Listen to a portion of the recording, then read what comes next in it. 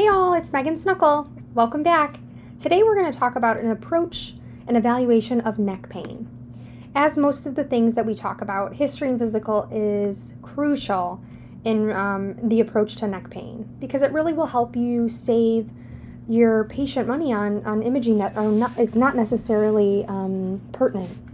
So starting with the history, we want to know the location of the pain. Is it in the shoulder? Is it in the posterior neck muscles? Is it in the cervical spine itself? What about the chronicity? Was there any associated trauma with it? What kind of movement exacerbates this pain?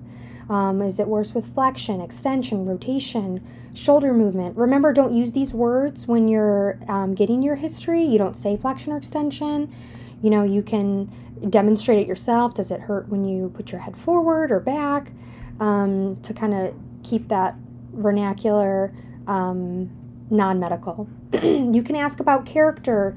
Is it dull, achy, sharp? Is there any radiation of the pain? It's important to ask if there are any kind of radiculopathy symptoms, numbness, tingling, things like that. And then on top of just getting your history, you should always have those red flags for neck pain in the back of your head. So, you know, any kind of systemic sign or symptom of infection, fevers, night sweats, weight loss, you know, if they're also an IV drug user or immunocompromised, you might think of an epidural abscess. You know, you can ask questions about any kind of electric shock running down the spine with flexion of the neck. This is also called barber chair phenomenon. And this is, as I've just explained, just a sensation that goes down the spine. It can sometimes go into the legs and the arms and even the trunk.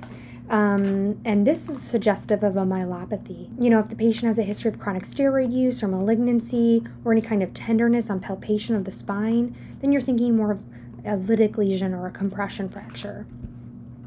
So once you've gotten your history, you've kind of, you know, narrowed down, is this more mechanical or radicular in nature? You ruled out all the big bad bears with your questions on red flags.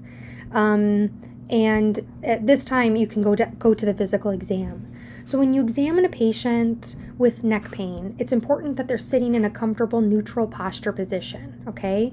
You're going to have the patient move their neck freely in all directions to see if they have any difficulties with rotation, flexion, or extension. And then you can make that assessment if they have any range of motion limitations. Then you're going to palpate the midline bony processes, okay? And if this is present, you really do need to get some vertebral imaging to rule out a pathology. Next, I want you to move to the laterally and palpate the posterior neck muscles, the trapezius, and the sternocleidomastoid muscles. And this is to identify if there's myofascial pain. Lastly, and most importantly, I think we forget this, is we need to do a neurological exam on these patients, both motor and sensory. So with your motor, you're going to do strength of the shoulder, arm, forearm, and the hand muscles. Remember, those hand muscles are super important because it might be a sign of some end-stage radiculopathy, followed by a sensory exam of the upper limbs. There are provocative testing that's usually reserved for patients with suspected radiculopathy. You know, this is not terribly common, but if you have someone who's having neck pain with a history of rheumatoid arthritis, don't forget about their high risk of atlantoaxial dislocation, and that you need to be cognizant of this to avoid any kind of hyperextension of the neck in these patients. So, you know, you've done a history, you've done a physical, you're looking more of that this could be more of a mechanical neck pain, so something musculoskeletal. So what do you do for these patients? So, you know, you can send them for physical therapy, as well as give them home-based exercises and stretches that they can do on their own. Some pharmacological solutions, acetaminophen, short-acting oral NSAIDs like ibuprofen. These are first-line pharmacological agents for mechanical neck pain. You can also use topical NSAIDs. If not improved with NSAIDs, you can try a muscle relaxant such as cyclobenzaprine. So, let's go down the other path. We've asked our history, we've done our physical exam, and we're thinking this might be more radicular in nature. So if cervical radiculopathy is suspected, you need to confirm your clinical suspicion with provocative testing and identify a dermatomal pattern that exists by conducting a thorough neurological examination. Just to review briefly, if there is a C5 impingement, the patient's going to have difficulties with shoulder abduction, elbow flexion. They're going to have some sensory defects of the outer arm and have a diminished bicep reflex. C6, moving down, you're going to have difficulties with wrist extension, elbow flexion, and pronation.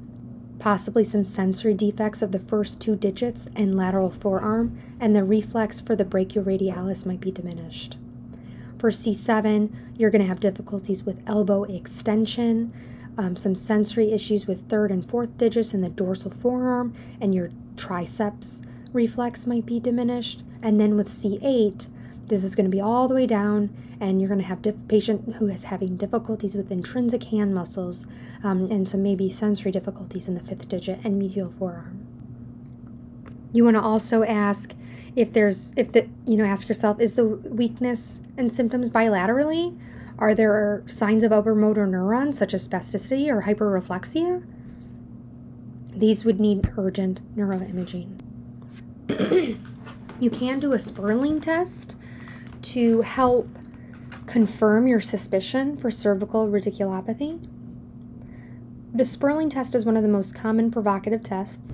It is performed by asking the patient to extend and laterally flex the neck towards the affected side, and then the examiner applies axial compression on the top of the head so as to provide a downward compression force which accelerates a foraminal narrowing. If you're having trouble with my description, feel free to just look this test up so that you'll be prepared when you have your patient that presents with neck pain. The sensitivity of Sperling, mostly because it's really user dependent, is very low at 33%. But the specificity is 97%. So if you do get a positive result, then you're most likely confirming your diagnosis. Some common causes of cervical radiculopathy is decreased foraminal space secondary to degenerative changes causing osteophytes. Cervical disc herniation is less common, but does lead to development of acute symptoms compared to more insidious onset due to osteophytes. So going back to your history, what's the chronicity of this presentation? So now what do? We've confirmed our diagnosis of cervical radiculopathy. How can we help these patients? The initial management is conservative, with interventions similar to those for mechanical neck pain. However, these patients do need to be watched carefully, with follow-up to assess for any kind of non-resolving symptoms or new progressive muscle weakness. Imaging is only reserved for patients who do not have a response to conservative therapy by about 4 to 6 weeks of having this ongoing severe pain or progressive neurological symptoms. These patients should undergo an MRI of the cervical spine and also be referred to neurosurgical evaluation. An EMG is only indicated when there's no clear culprit lesion on your MRI. You can give a patient a short course of oral corticosteroids, although the evidence on this is anecdotal. But there are therapies such as epidural and transforaminal injections of steroids. I hope you learned a little bit about how to evaluate or approach a patient with neck pain. We'll see you next week. Happy holidays.